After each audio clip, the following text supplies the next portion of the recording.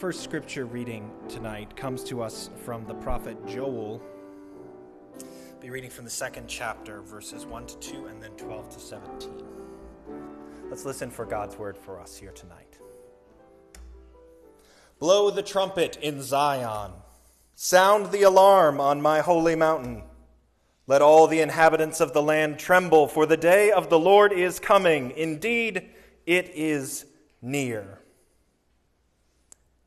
Yet even now, says the Lord, return to me with all your heart, with fasting, with weeping, and with mourning. Rend your hearts and not your clothing. Return to the Lord your God, for he is gracious and merciful, slow to anger and abounding in steadfast love, and relents from punishing. Who knows whether he will not turn and relent and leave a blessing behind him, a grain offering and a drink offering for the Lord your God? Blow the trumpet in Zion. Sanctify a fast. Call a solemn assembly. Gather the people, sanctify the congregation. Assemble the aged, gather the children, even infants at the breast. Let the bridegroom leave his room and the bride her canopy. And between the vestibule and the altar, let the priests, the ministers of the Lord, weep. Let them say, spare your people, O Lord, and do not make your heritage a mockery, a byword among the nations. Why should it be said among the peoples, where is their God? Second reading is from Matthew's Gospel in the 6th chapter. First verses 1 through 6, and then 16 to 21. Beware of practicing your piety before others, in order to be seen by them. For then you have no reward from your Father in heaven.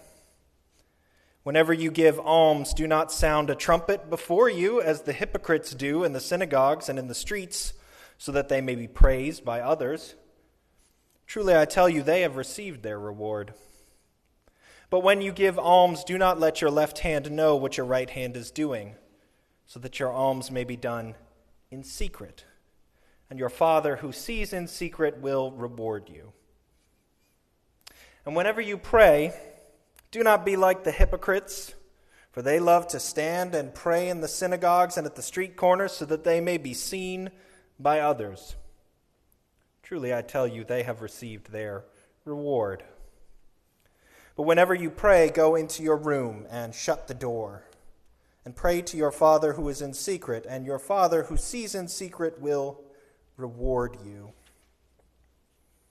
And whenever you fast, do not look dismal like the hypocrites, for they disfigure their faces so as to show others that they are fasting. Truly, I tell you, they have received their reward. But when you fast, put oil on your head, wash your face, so that your fasting may be seen not by others, but by your Father who is in secret. And your Father who sees in secret will reward you. May God add a blessing to the reading and hearing of this word. I've recently been reading a book called Parenting, Getting It Right. Whitney and I are expecting any minute now our fourth son, and so I figured baby number 4 comes along, it's probably about time to crack one of those parenting books. The book is focused, though, on putting relationships first as a parent. Not success in life, not independence, not behavior, but relationships. And last night I was reading the chapter about discipline and consequences, about what to do when your child does something wrong. And I couldn't help but think of tonight's scripture passage, particularly the one from Joel. Of course, children do wrong. Maybe it's to a sibling or a friend. Maybe it's to their parent or to their teacher. The point the book makes is that correcting the behavior is necessary, but it's secondary to reconnecting what has been broken by their behavior. See, See, when someone does wrong, they break a relationship. And correcting is less important than connecting. But most importantly, punishing behavior after the fact should not be about payback. One son takes a beloved teddy bear, the other chases him down and tackles him. Both are out of control, both are acting a fool. Both need some consequences, some discipline.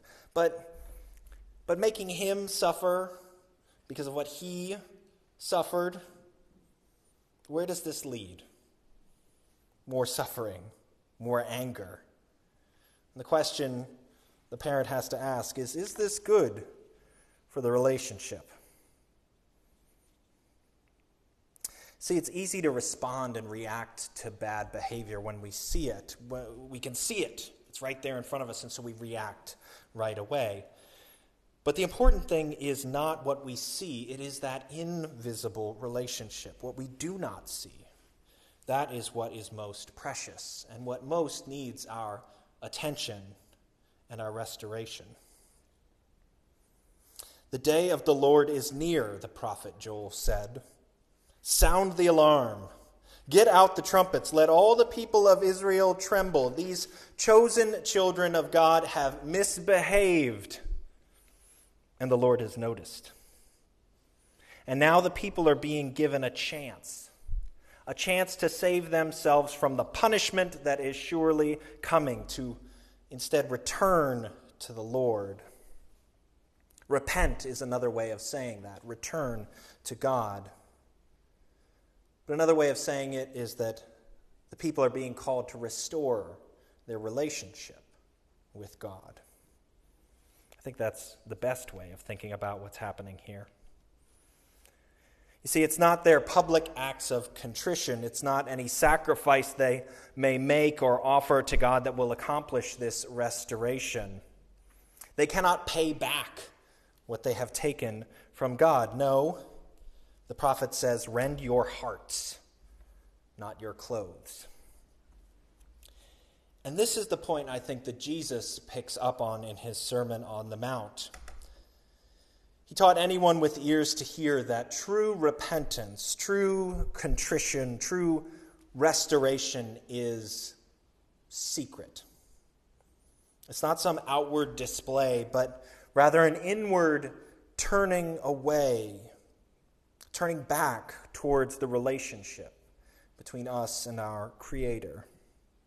There are no shouts, no trumpets required. No public display of godly behavior will pay back what has estranged the people from God. Instead, focusing first on behavior misses where the treasure truly lies. It's not in some faraway heaven, but it's in the kingdom of God that is between and among us. The treasure stored up in our hearts, in the kinship of God to humankind, which Jesus himself embodied in his very person. When we turn back towards this relationship, when we recognize a heavenly parent who is, in the words of the prophet, gracious and merciful, slow to anger and abounding in love, something changes in us for the better. Jesus called that the kingdom of heaven. He called it the life abundant. Someone here called it the life of all life.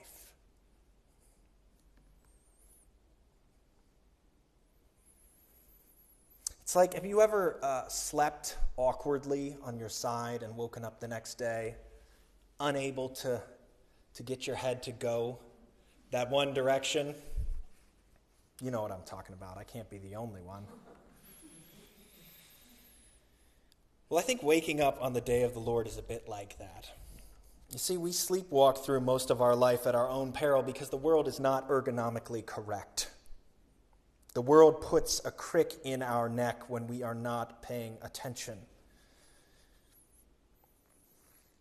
And the moment when we recognize that, we recognize that we cannot quite turn back.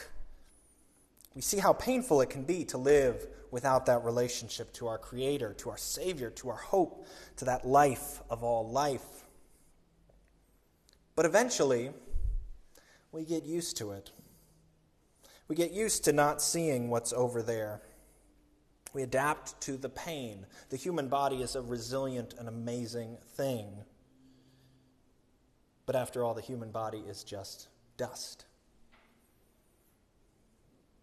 Thankfully, the Lenten season comes along each year, and we hear these words of the prophet each year, this wake-up call to return to God. And while Lent is thought of as a time of suffering, a time when we suffer because Christ suffered, it's not about that. It's about the fact that trying to unkink your neck hurts. Stretching, straining against those stiffened muscles and ligaments hurts. And doing it is an act of will and patience. But that is what the Lenten season is about.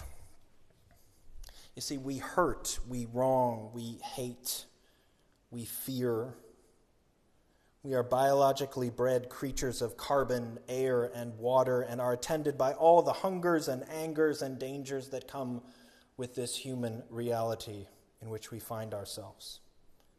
We were all born, we will all die, and in the midst of this life we try and try and try to just wring some meaning out of life, twisting ourselves into contortions in this process.